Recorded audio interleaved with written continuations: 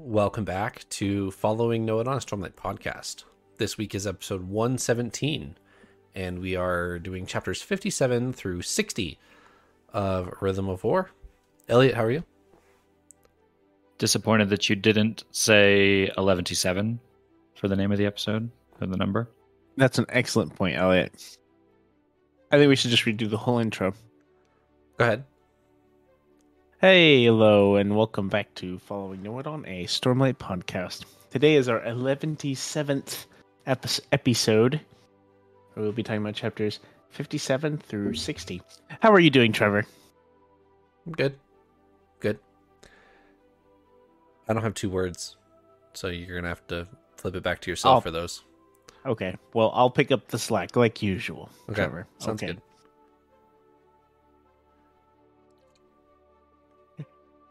Thanks for asking. I'm also very well, by the way. I'm doing rather well this week. It's been a splendid week. Legendary intro. Yes, exactly. I am super excited, actually, to talk about the stuff we read this week in particular. I don't know if it's the most excited I've been in Rhythm of War, but it's definitely up there in Rhythm of War. Like these, I had some really good. There was some really cool stuff in this, so I'm excited. Are you talking about the action sequence we get, or some of the name drop reveals that we get? The action sequence stuff was exciting. That made it fun to read. The other reveals and things that happen are why I'm excited to talk to y'all. Good. Sounds good. Elliot, do you have two words to summarize? I do. 2 words for, what are this, chapter 57 through 60. 2 words are unforeseen allies. Okay. Paul? Those are good words, Elliot. My 2 words are contact and deceit. All right. Let's use these 4 words and discuss Rhythm of War.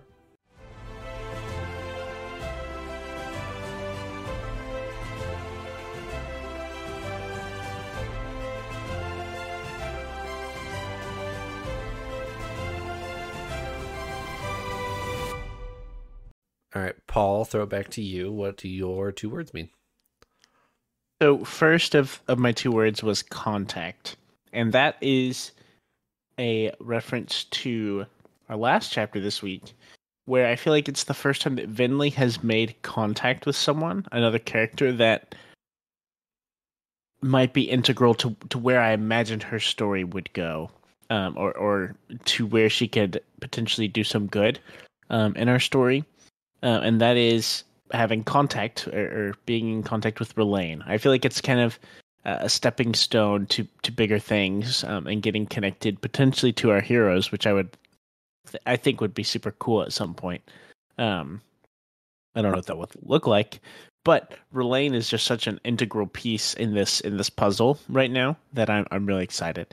I feel like that was just kind of a first point of contact, and I'm excited to read further on that for sure and see what happens. My second word is deceit, and that is actually talking about a spren. That is talking about timber. Okay. That's not the Which spin I thought is- you were going to say. Yeah. That I'm actually talking about timber, and it's not.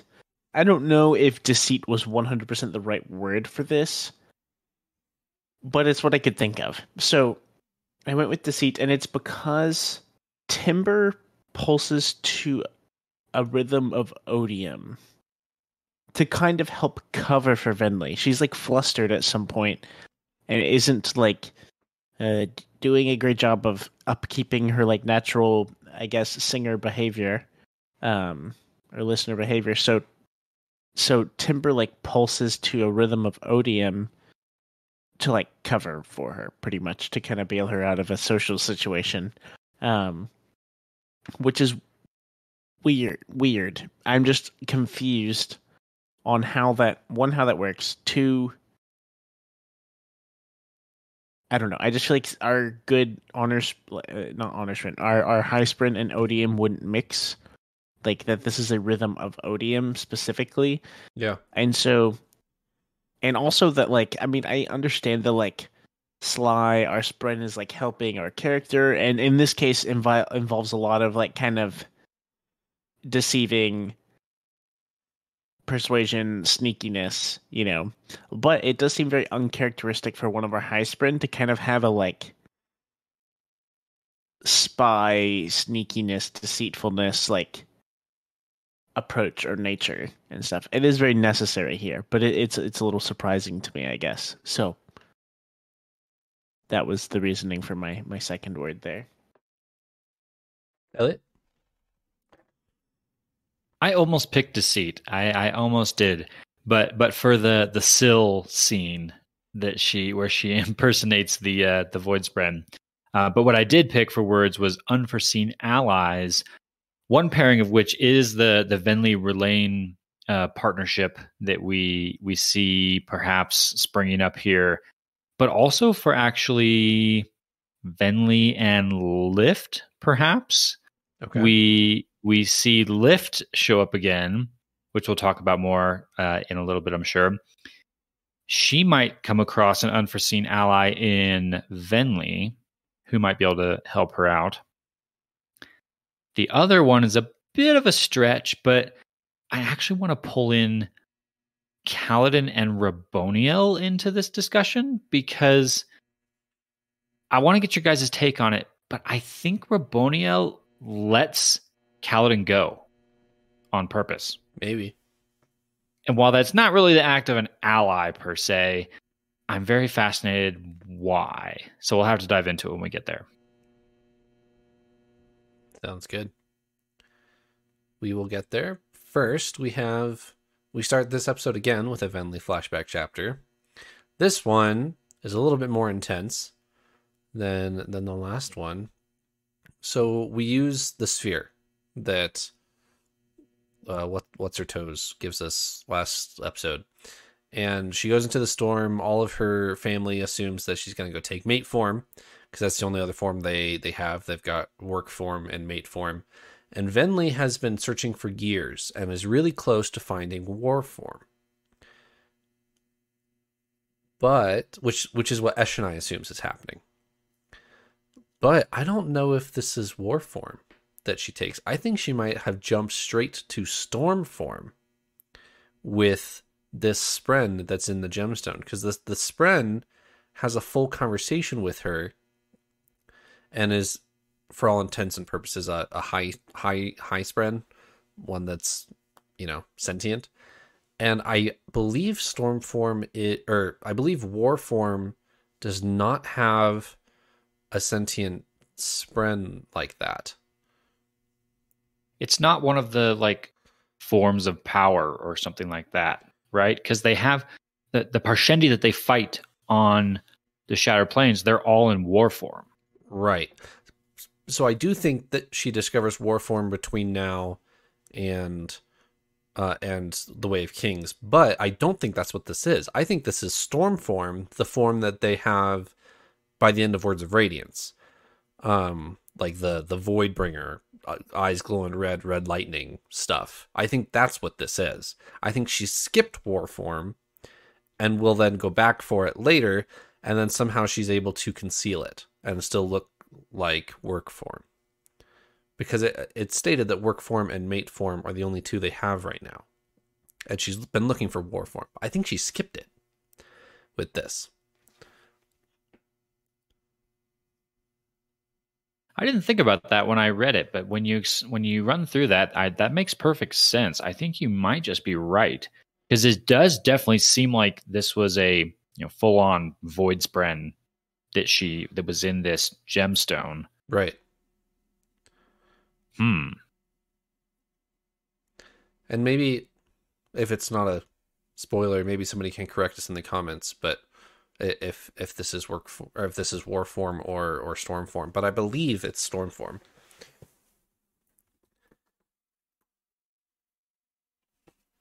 Yeah, it makes sense too, because Venli goes out into the storm and she meets the Stormfather, which that was super cool in that moment. I don't know why. The scenes where people meet the Stormfather are some of my favorites in the whole story. So it's just a way that you can imagine those scenes going down, the way they're described, the way they happen. That's just so cool. Like that pause in the storm that happens, that's just sort of like stepping almost out of reality for a moment to converse with the Stormfather. Super cool. But the Stormfather says to Venli, are you making this choice for all of your people? And she basically is like, yes, you can't stop me. And he's like, okay, farewell, child of Odium. Yeah. And it doesn't seem like war form, which we see many of the Parshendi take later. It doesn't seem like those have any association with Odium or that other form. Yeah. Other types of forms. So for this to be like the moment where they're aligning with Odium, definitely does seem to point to something much more than that, which I didn't think about the implications of that until just now when you said that.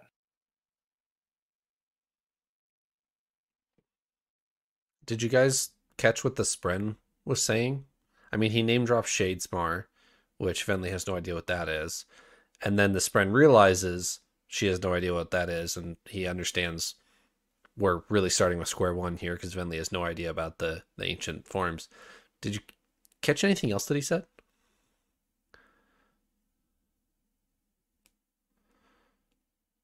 I caught something else that was confusing, but I don't think it's what you're fishing for, so we might want to talk about whatever that is first. Go ahead, and we can go back to my fishing line. We'll leave your bobber bobbing around there for a little bit. Mm-hmm. Well, we'll check in a minute. What confused me is the Void Spren speaks to a rhythm of Odium. It's mentioned specifically. That's not surprising. That seems like that would be what you'd expect of a Void Spren. What surprises me is when Venli gets back to the camp and she's like trying to pretend like nothing happened, she speaks without rhythms. And like all the listeners are like just staring at her. Eshonai's like, what? Why you're speaking without rhythms? How is this even possible? Why? Why would Venli speak without rhythms? Because Odium has rhythms. I would expect that she would speak with a rhythm that they don't recognize. Right. But it's like she doesn't speak with one at all. So that had me very confused. Any input, Paul? This is my biggest question, maybe of the whole episode, is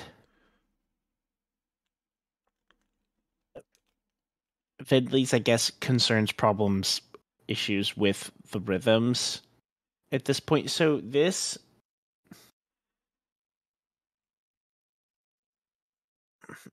is when it happened. This happens in the flashback chapter, right? Like Correct. this that you're talking about right now. That's what I Yeah. thought. And that's what confuses me the most.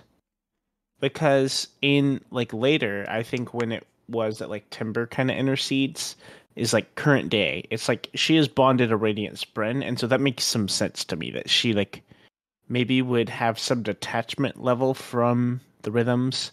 Yeah. But in this like flashback, I don't get it. I don't know why she could or would speak without rhythms. Maybe it's like a Shallan scenario where we find out that Pattern had been there all along, or for like longer than we thought or knew.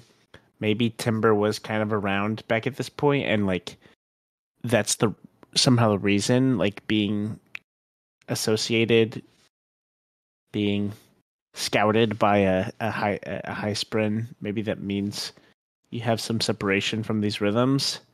That's my only guess. Other than that, I don't know. Other than if there's something else that we just don't know about Venli, that might be revealed later. But I don't get it in the flashback. Yeah, like I said, in the current day, it makes sense to me.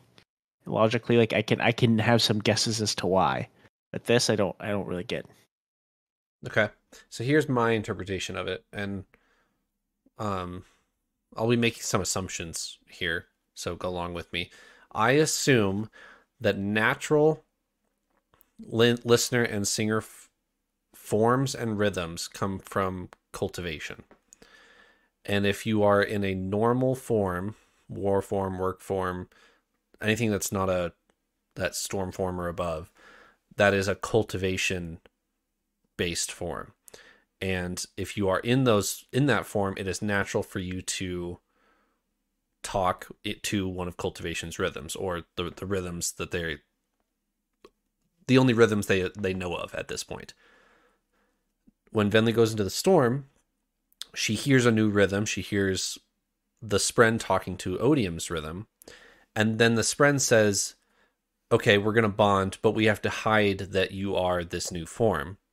So she comes back, and she's hiding the fact that she's going to speak to this new rhythm, and the cultivation rhythm is no longer natural. So it takes her a second to pick up the old rhythm.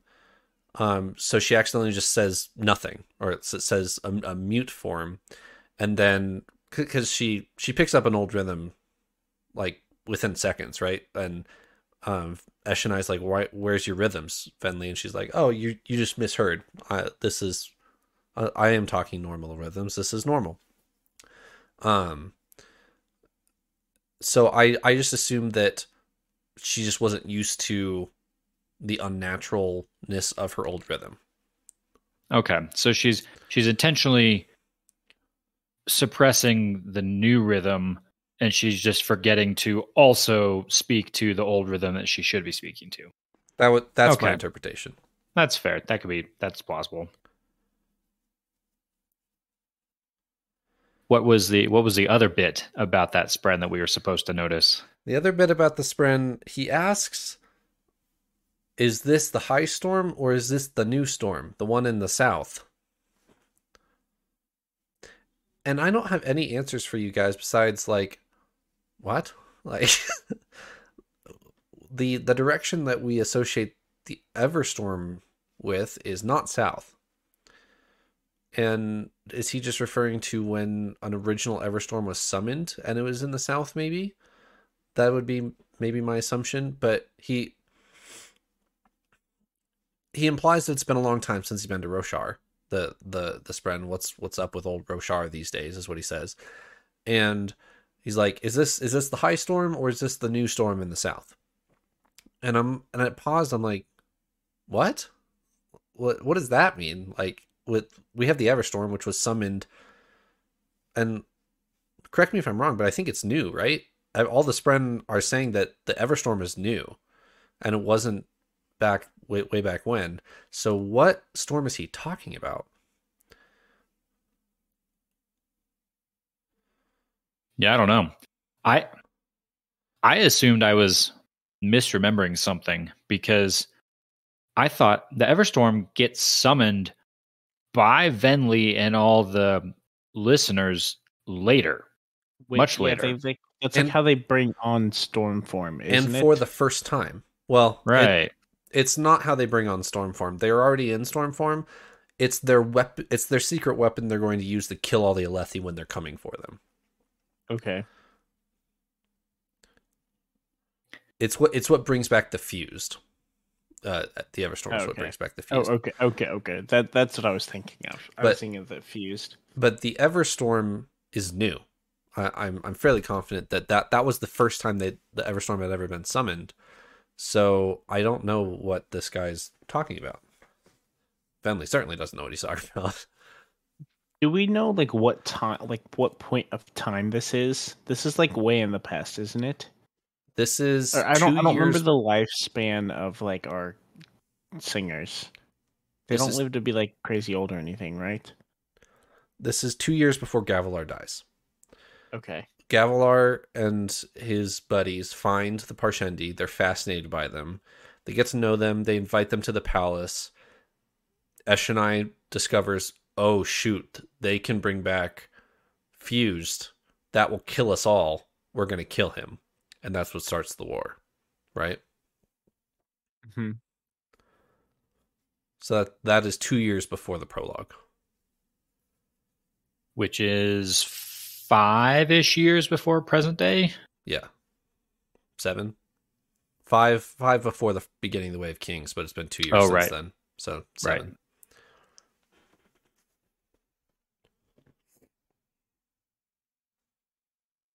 So yes, very, very interesting Spren interaction here. Yeah.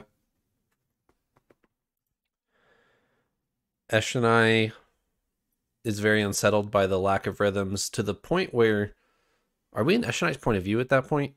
I think we are.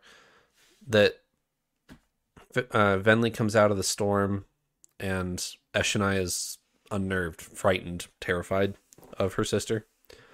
Venli gives her like a toothy snarl grin that's supposed to be reassuring, but it's definitely not. She's not used to her new body. Eshonai definitely picks up real quick on something's different. Yeah. Anything else for 57? All right. 58 and 59. Kaladin action sequence here. Kaladin from last episode is going to retrieve a span reed. He successfully does so. And then Kaladin's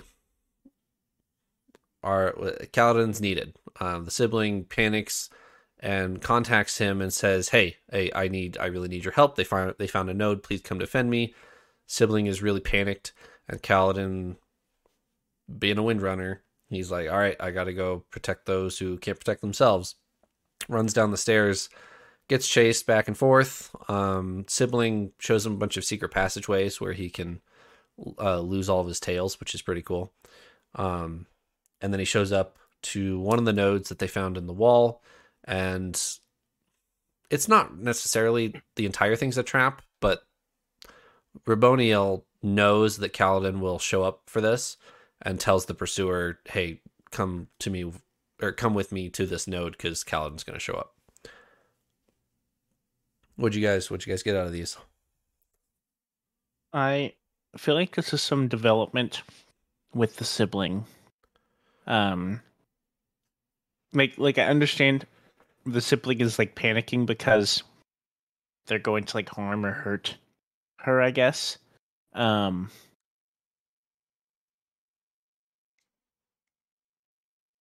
the sibling is like calling on Kaladin for that, like for help, right?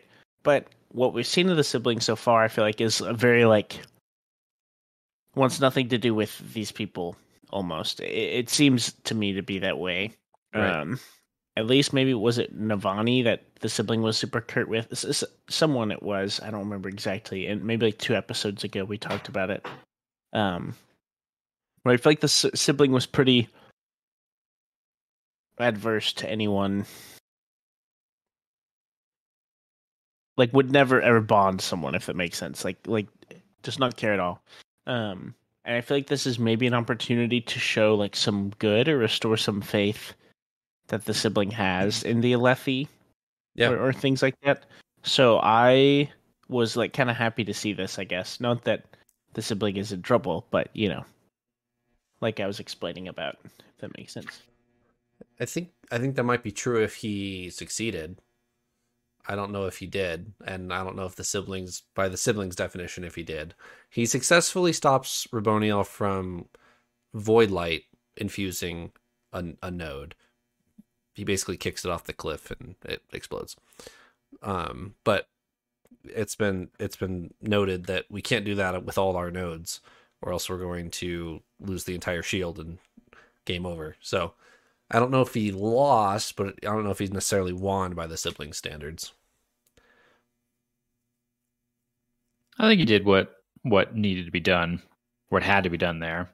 And the sibling starts like freaking out at one point. And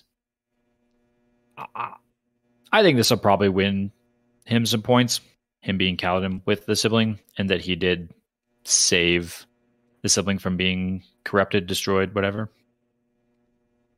Yeah.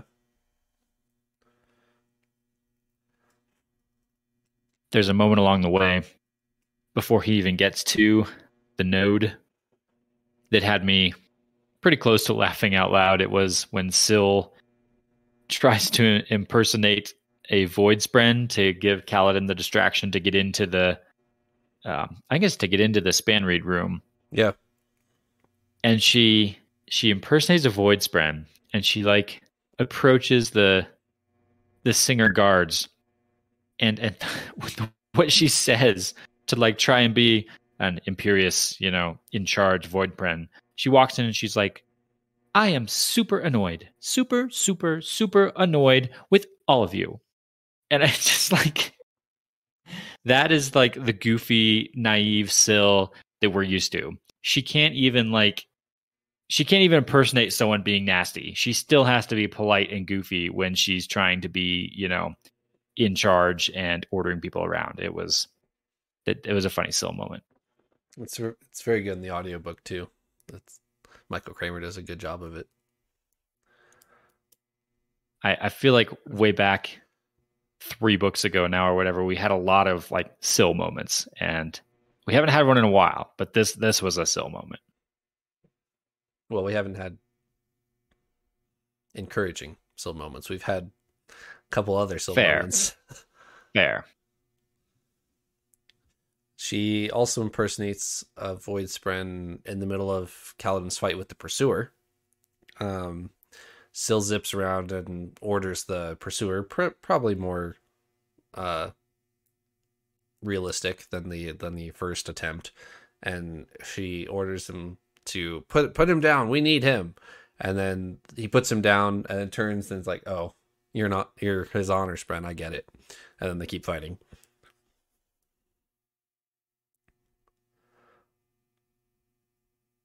Before we get too much into the fight, there is one thing that we probably should note. Kaladin does successfully snag some span reeds. Yes. He does get into that room, and he's able to snatch like a whole pouch full of Voidlight span reeds. So as long as he managed to hold on to those during this whole battle with the Pursuer, that might be a very helpful piece of our story there. Yeah. I wonder if they can use it to reach Dalinar. I wonder if Kaladin could hike down and then fly over to Dalinar and A, tell him about what's happening, and B, give him the span reed talk to Navani. That was my first thought too. I was thinking, ooh, now we can figure out a way to contact Dalinar, which, yes, while useful, doesn't actually solve the initial problem, because if Kaladin's going to fly to go give Dalinar a span reed, he can just tell him what's happening. Right. But yes, continued communication with people is going to be very helpful.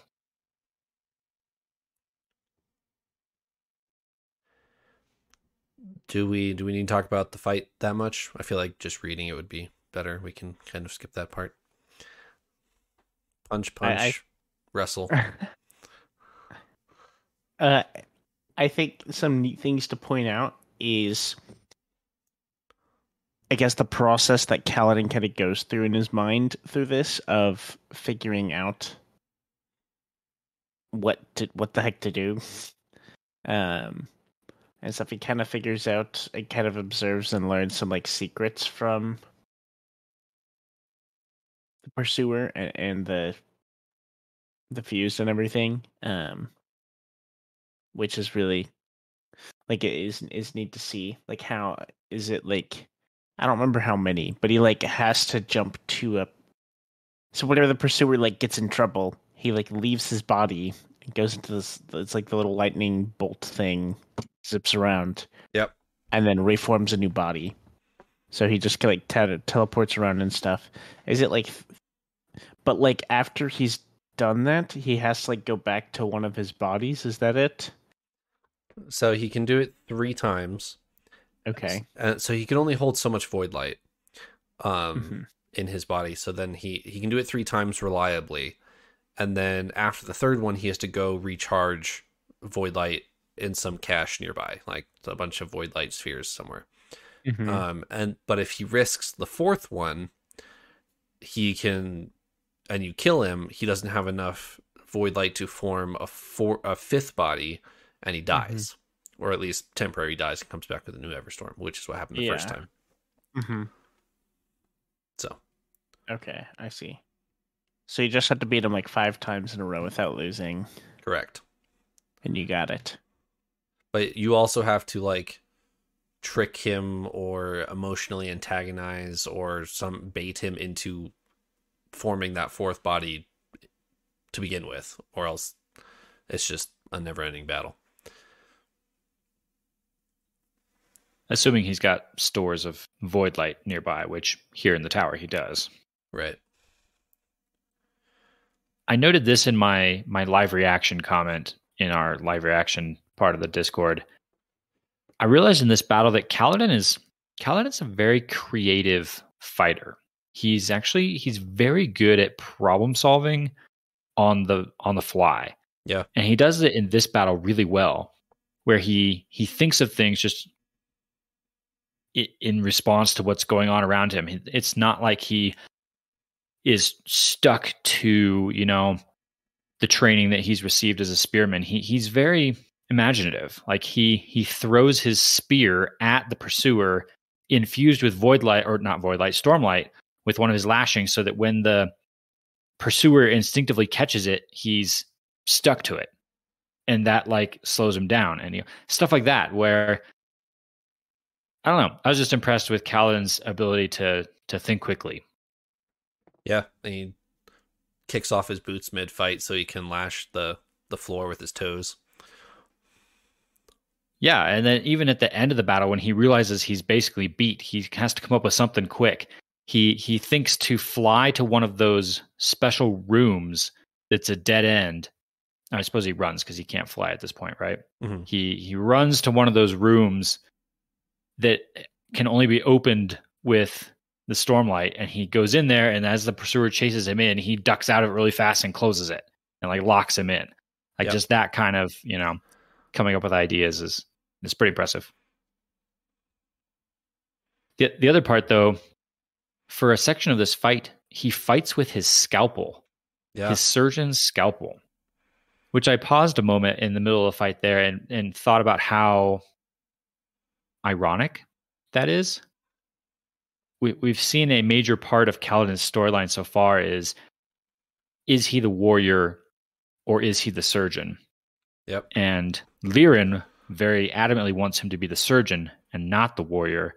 And Kaladin's kind of struggling with which one is me? Am I the surgeon? Am I the warrior? Which one is it? And here we have Kaladin fighting as a warrior with his surgeon tool, which the irony was noticeable. Yeah. He even has a comment in the previous chapter about how he always finds his way back to the spear and how he's been looking out for Tef's addiction when the real addiction is him with the spear. So he goes a little poetic in action sequences in his mind. And then so we end the fight with the pursuer locked in a little cell, and he runs back, basically tries to kick Raboniel off the tower, doesn't quite succeed, breaks the gemstone. Raboniel stabs Kaladin, and then just observes and watches Kaladin try to heal. Because Kaladin just destroyed one of these nodes, it has weakened Kaladin, or more accurately, it has strengthened the pillar which is suppressing the radiance. So I think now, if the other Windrunners were close to waking, that is no longer going to be the case. Because Raboniel studies this, and Kaladin's absorbing Stormlight is way slower than it was right before he kicked that node off the cliff. So, did you guys pick up all that?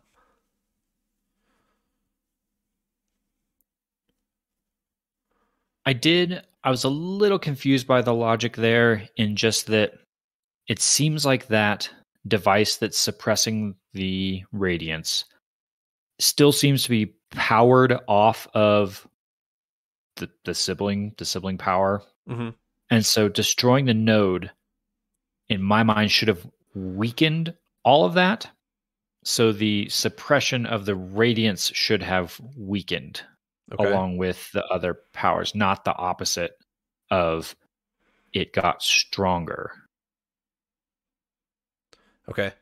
I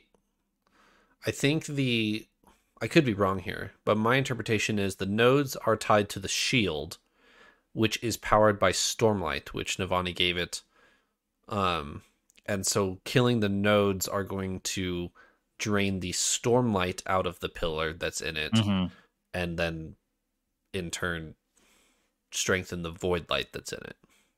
Right. I could be wrong, though.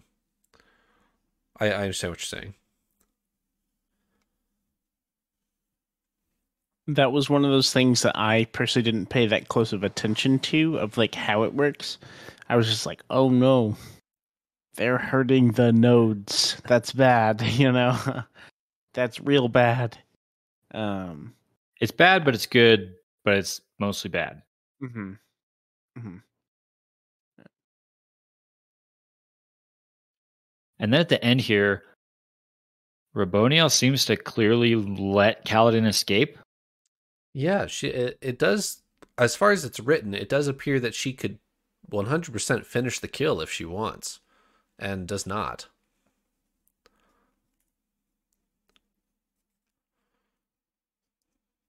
She goes all like nasty on him as well. Like we seem that there's brief moments in the last few chapters, this whole part really, where you almost start to maybe like Raboniel a little bit. Yep. She's trying to figure stuff out. She's talking to Navani. She's being pretty nice to Navani. She's letting Kaladin go here. But there's a moment right here in this scene where you realize that, maybe she is still that, very broken, fused, because here she taunts Kaladin by saying, if you kill me, I'll simply come back. And I might just be angry enough that I choose to come back in the meanest way possible. I will choose a single mother of a young child, and I'll choose that singer to take over their bodies so that it leaves that young child without a mother, so they have to watch their mother turn into this terrible person that's me.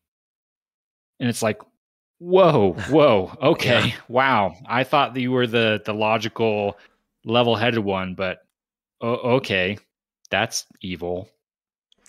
Yeah, there are several people that I know of who are fairly soft on Raboniel, and I'm not one of them. She is introduced as the scientist lady who tried to chemical warfare her way out of the war, and I don't get past that. She's extremely evil. Yeah, and this was a brief reminder of that. So, yes, I would be tempted to cut her a little slack for her science-y engineering collaboration side, but yeah.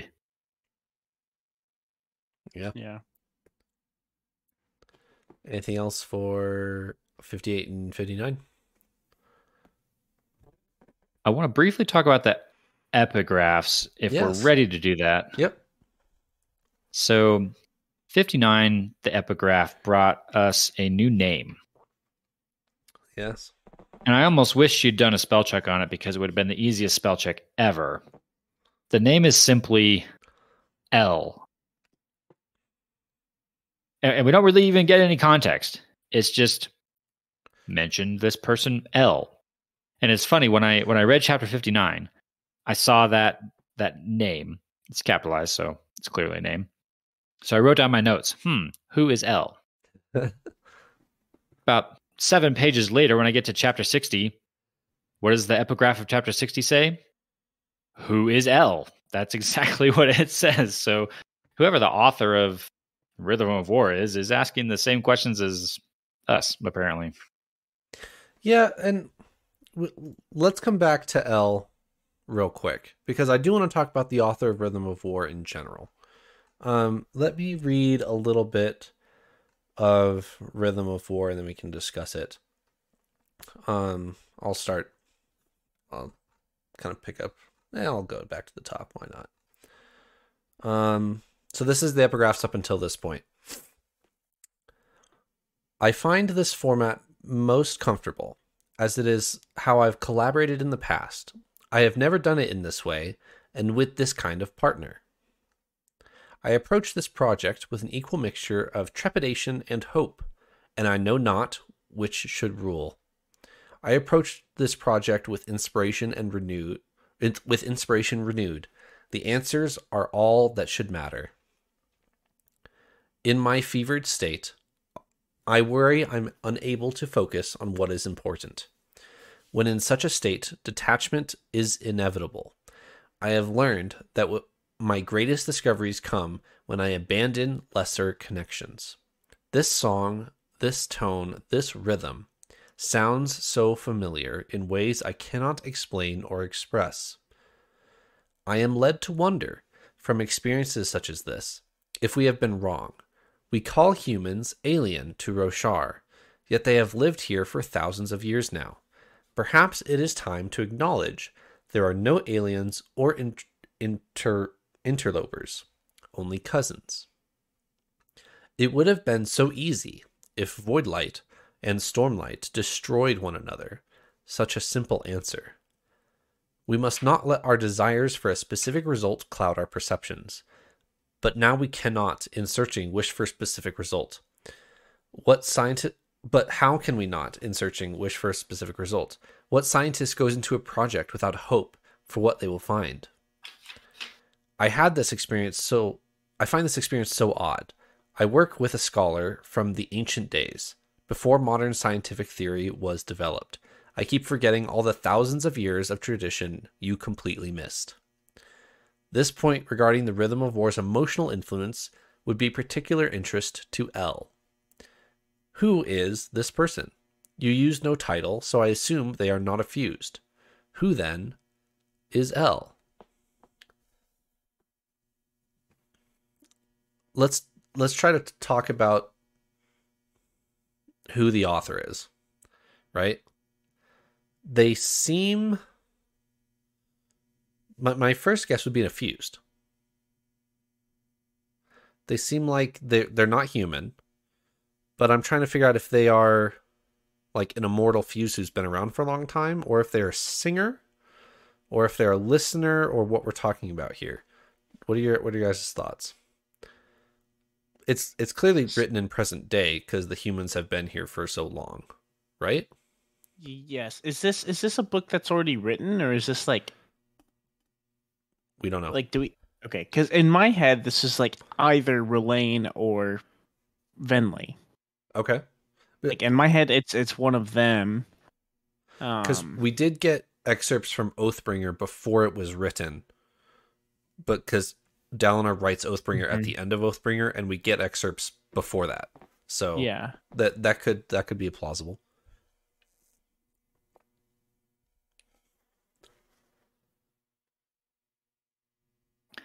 I almost want to actually guess that it's a human, like Yasna or somebody, like writing this Navani. after, or like Navani, after all this is happening. I think I can't say that though, because this seems to be written from like one friend to another, and they seem to be referencing things like, "Oh yeah, you're not familiar with this because you're from the old time," or something like that. That seems to make it seem like a singer writing to like a fused. Right. That yeah.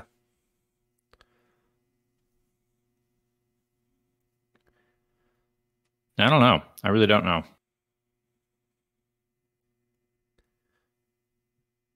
In some weird sense, I could see Leshwi writing it. Okay, yeah. But I feel like it has to be a singer. Like the perspective of like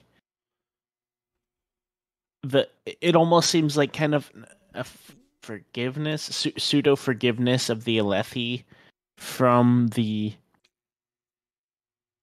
Parshendi, almost of the like, yes, like the Alethi were not the first ones here, but they've been here so long, like almost what's the point of like fighting about that, you know? Right. So like we know that it is much more present day, right? If it's not written in the time that we are reading right now, then it was written not too awful long before, you know. And I guess, but like, yeah. So sorry, go ahead.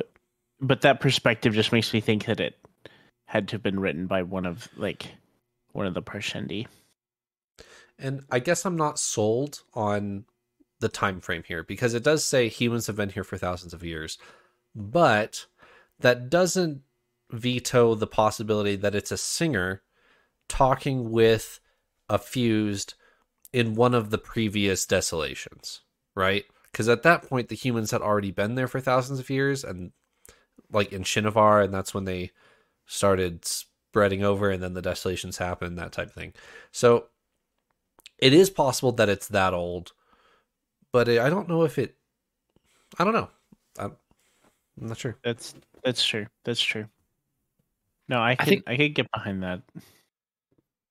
I feel like it's also possible that it's written in the future as well. Right. That this is, in my mind, it could be present day-ish or close to past, or stretching into the future of singers analyzing or doing research back into like the present day that we're reading about. Right. But regardless of all of that, who is L? I assume they are not a fused, is the only clue we get. And they're interested in the rhythm of war. Right. Yeah, with the 2 sentences of clues we have here, I feel like we could guess any number of people. So I have no idea. Yeah, I also have no idea. I might have an idea, as long as we're being completely honest. I mean, I have a pseudo idea, but it's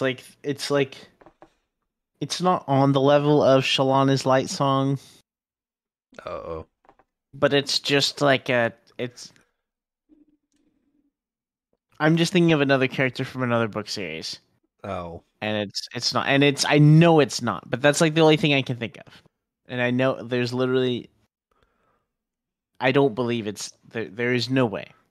But I can't think of anyone, so I'm just doing name association. You should DM me a name so that we can talk about this later in the channels that Elliot is not allowed to see when I reveal this to our Discord people. And I will reveal this later to them. Okay. I'll go to the kids' table while you adults talk about the important things. It's okay. Elliot, we're going to need you to leave the room. Mommy and Daddy are talking. Yep. All right. Yeah. Who's L? Next. The actual content of chapter 60. Venli finally gets to talk to Rlain. I feel like we've been waiting for this conversation for a while, and it finally happened. Rlain and Venli both get the revelation of I am not the last listener on Roshar. Both of them have assumed that the other is dead. They didn't really have much of a relationship before this, is what Venli says, that Eshonai knew Rlain better. But they know who each other are.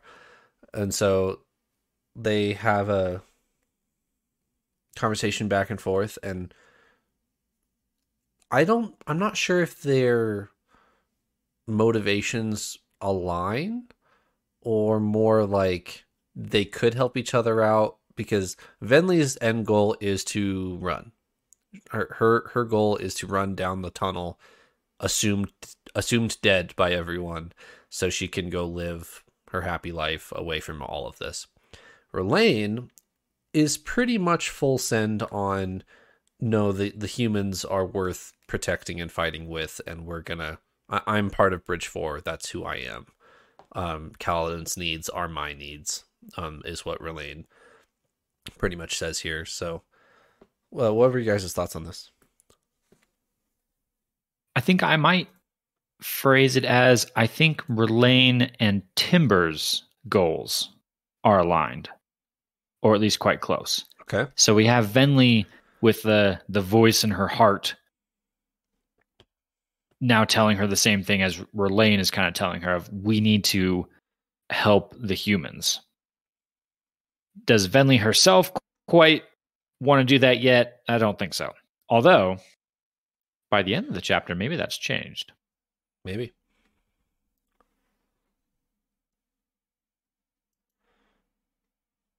This is one that has me a little. So this got me really excited. This chapter made me super nervous while I was listening to it, while I was reading.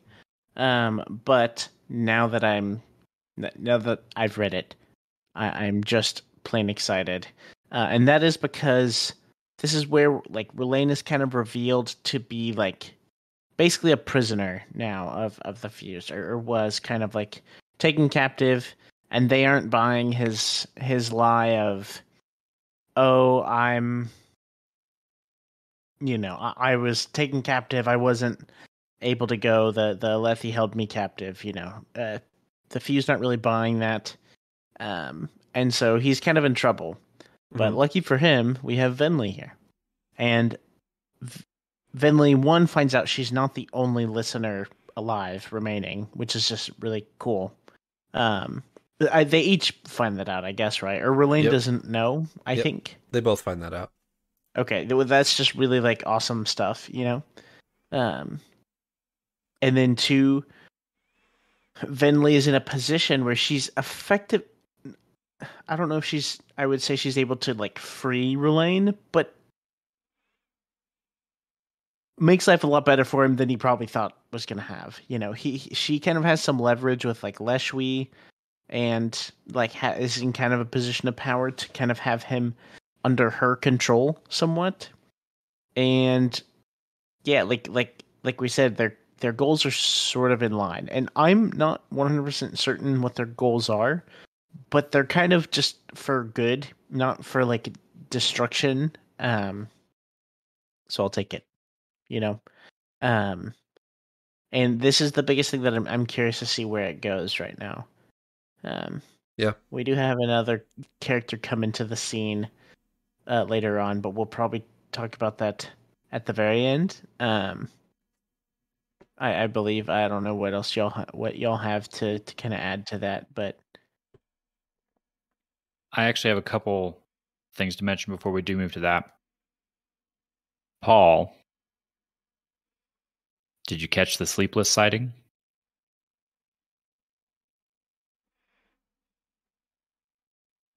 It actually could very well not be a sleepless sighting, but the word Kremling was used, and so I'm going to latch onto it. Oh, that's what I would do too. I guess I didn't catch it. So when Venli walks into the prison to go talk to Rlain, she does her little Voidspren check by jumping into Shadesmar really quick and looking around to make sure there's no Voidspren like spying on them. And when she does that, at first she's like, oh, there's nothing here. Oh, wait, there is something here. And she sees in the corner of the prison, there's a Kremling, and there's what she thinks is a Voidspren hiding inside the Kremling. And she realizes this, and she kind of attaches this to the whole, oh yeah, these secret Spren or whatever we learned they're called, they can't hide anymore in Urithiru because of the power of Urithiru or whatever, they're visible. And so she thinks the Voidspren is just hiding in the Kremling to not be seen. I read that, and I wondered if that's not what she's seeing, and what instead she is seeing is one of the Kremling associated with one of our Sleepless. I'm not quite sure why it would show up as a Spren in Shadesmar, but it's even noted in the text here that she doesn't recognize the Voidspren, like the way it looks. She's a little confused, but she's like, yeah, I'm not familiar with all of them, so it probably is. We know that like humans, they reflect in Shadesmar. So if there's a human standing here, there's a light that kind of reflects their soul in Shadesmar. It doesn't seem like that far of a stretch for me to think that a Sleepless might do the same. That if it's like a regular Kremling, maybe it doesn't reflect in Shadesmar, but if it's a Sleepless, maybe it does. And that might be what Venli's seeing here. The Kremling also acts fairly odd after it's identified, because Venli goes to like shoo it away, like acting, trying to act normal or whatever, and just shooing away a Kremling. But the Kremling gets up and runs all the way down the hallway. It doesn't like, move a little bit and then stay there. It acts like it's been seen and gets up and leaves and goes all the way down the hallway. So I don't know if that's a void spren controlling the Kremling or if that's Sleepless. If it's controlling a Kremling, it's got to be Sleepless. No way it's not,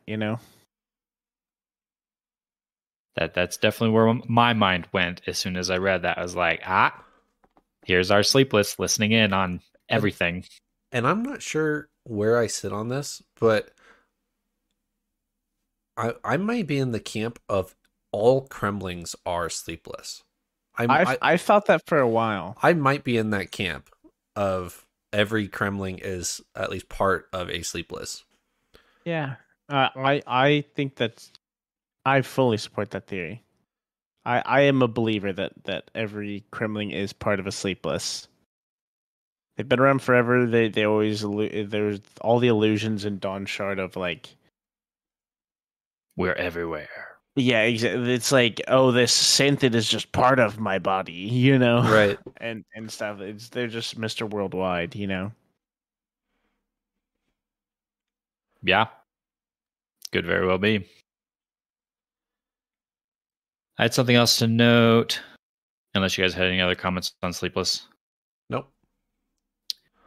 Before we move on to Lift, there's a brief moment. Well, it's actually right when we're about to transition into the Lift bit of it. Venli goes to Dalinar's room, and they have a bunch of fused going through all of Dalinar's possessions, and they're like cataloging socks and everything, writing it down and neatly, storing it all. Yep. And Venli notes that this is strange. I wonder if they're looking for something very specific in all of Dalinar's possessions. And I can think of at least one thing, if not more, that they might be looking for. The first thing I can think of is the thrill. If they know okay. that Dalinar has captured the thrill into a gemstone, they're like, you know what? We better at least check his sock drawer and make sure it's not in there. Just want to play it safe, Right, exactly. We might as well go check all his socks and make sure it's not just tucked in a sock. That's pretty funny. I didn't even think about that. What else could be they looking for? An honor blade? Obviously, they could be looking for an honor blade. They're looking for an honor blade. They could be looking for the strange dark sphere that Navani seems to have lost. Yep. Or maybe exploded. We don't know. Maybe any secrets he's written down in the Way of Kings or something. A diary, right. They probably have Oathbringer, the book now. Yeah. Anything else that Dalinar has? I think that's it that we know of. But anyway, I thought it was interesting that they were going through all this stuff like that and could think of a few things they might be looking for specifically. Venli was confused, but I could think of why they were doing that. It's plausible. I will be honest, I didn't give it a second thought of why they would be going through Dalinar stuff. So, Lift shows up. She has been captured by Mraize, and Raboniel notes how Mraize likely captured her. She's in a prison. She's in this movable cell thing made of, what does she call it? Did you guys catch this? I don't remember it, but did she use the term Ralkalest again? She did. She named it Ralkalest, and she identified that it is equal to aluminum. So Ralkalest is aluminum as you and I know it. So we can use those two terms interchangeably, assuming that Raboniel is a good source to use that information from. But how do you guys think the Mraize Lift chase went and how long that lasted? I'm confused. I don't know. Knowing Lift, probably a very long time. She's rather good at escaping. That's true. I was surprised that she was ever caught. Yeah. Me too, actually. It's a testament to Maraise for sure. He does kind of cheat. He's got the see-through walls AVR dude. So Fair. So yeah, Lift has been turned over to Raboniel, and then Venli pleads for Relane's life and gets Relane turned over to her, and Venli's like, "Oh, that's my next ideal. I will free those who are in bondage," or whatever she says. And then a female voice replies to her and says, "These words are not accepted." What'd you guys get from this? It seemed like it was not the time, Okay. I guess. And doesn't she kind of has a realization afterwards of like, afterwards or maybe right before of like, I can't say these words if this girl is in bondage right in front of me, talking about Lift, and I'm not doing anything about it. Right. I feel like she kind of has her like mission call there. And So- what she wants to do. Are you in the right words, wrong time camp? Yes. Okay. Definitely. Elliot?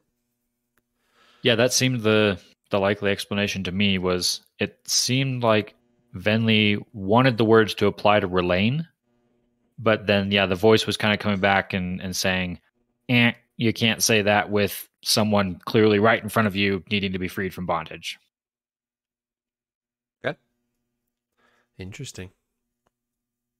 I didn't actually think about the female voice coming back I did. with the denied. I'm not sure. That does seem significant now, but I haven't had enough time to chew on it to decide what exactly that might mean, aside from cultivation, I guess we know is female. Yep. That would be the first culprit, because I think the rest of our radiants have received it from a male voice. I am fairly confident that that is the case. And I would go as far to say that it's different. So Dalinar's words are directly accepted by the Stormfather. Kaladin's is not. Kaladin's, he says his voice is distinctly different than the Stormfather's voice, because he's heard both. And Kaladin says his words are accepted by a different voice that is not the Stormfather. That distinction is at the end of Words of Radiance, because Stormfather doesn't like him at that time. Could that be in part to why Syl is seemingly so unique? Maybe Syl is just connected to something different. Maybe. Wait. We know he is a Windrunner still, but like...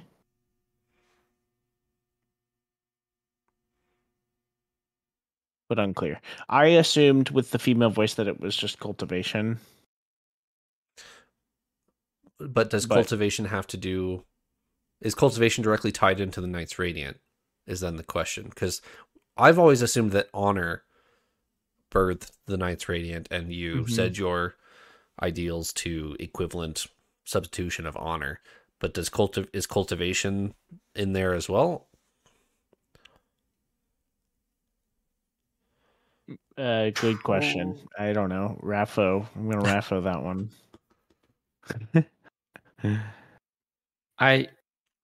Prior to this chapter, I would have probably said cultivation is less involved with Radiance than honor.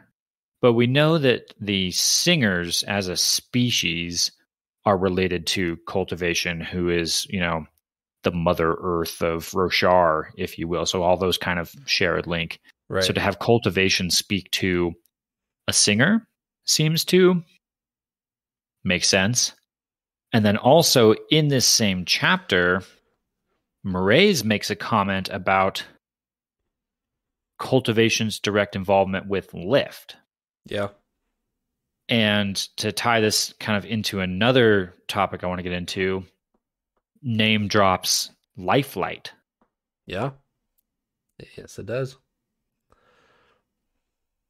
So to wrap up what we were kind of talking about there, I'm, after reading this chapter, ready to easily say that this is cultivation, and cultivation is more tied into Radiance than we perhaps thought, specifically perhaps Singer Radiance.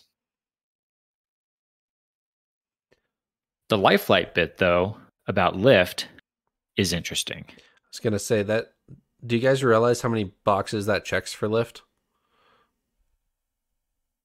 In what way? Yeah, a couple. She has never absorbed Stormlight. She has always received her power via eating. And that was just, everybody kind of just brushed it off. I was like, oh, that's a Lift. Lift is weird. But it's actually kind of fascinating that this is one of the reasons why Lift wasn't affected by the tower, is because she still had food. And she's not directly tied to Stormlight. She's tied to Lifelight.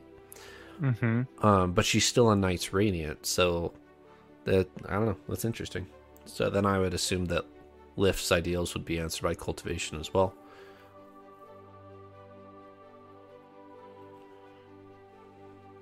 And again, why does Mraize know this? Great question. But I've learned to stop asking that question, because he just seems to know stuff. I feel like Mraize is the most weird character right now, because he's just a normal person, but he's got everything and knows everything. He's just like a top mob boss black market dealer. I don't know. I feel like he's the evil Hoid. He's kind of been everywhere. But he's in it for himself.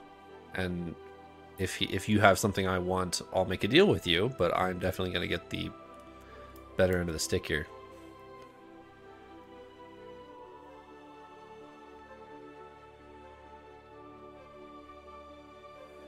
Definitely interesting. I don't know fully what to make of Mraize. I do appreciate the nuggets of information that he does give us, though. This one is very helpful. We have Lifelight, even just have a name to give to this. We've seen that the sibling uses a different type of light, right? So I think we can probably safely jump to the conclusion that we're talking about Lifelight there as well. Maybe. Well, I'm going to make that jump for now. So now in my mind, I have this, Triforce of power on Roshar. We've got Stormlight, Honor, Voidlight, Odium, and Lifelight, Cultivation. I would subscribe to that theory as well. I would hesitate on the jump for the sibling, though, because the sibling specifically uses a teal, which combines green and blue. Yep. So I think the sibling might be a combination of cultivation and honor as opposed to just cultivation's light. That's fair, because we have had implications. We have had discussions before that did link the sibling somehow to both of them. Right. So that's a good point. Maybe the sibling is not using pure Lifelight. Maybe it's a combination. Right. Oh man. So maybe we've got our primary colors of. Yep. Oh dear. Yep. Oh dear. There you go. Somebody draw that out. I'm sure somebody has. I can believe that. There you go. All right. Anything else for this episode? Nothing else. Good I'm stuff. excited to read some more. Yeah. Sounds great. Let's reconvene next week. Thanks for joining me. Farewell. Bye.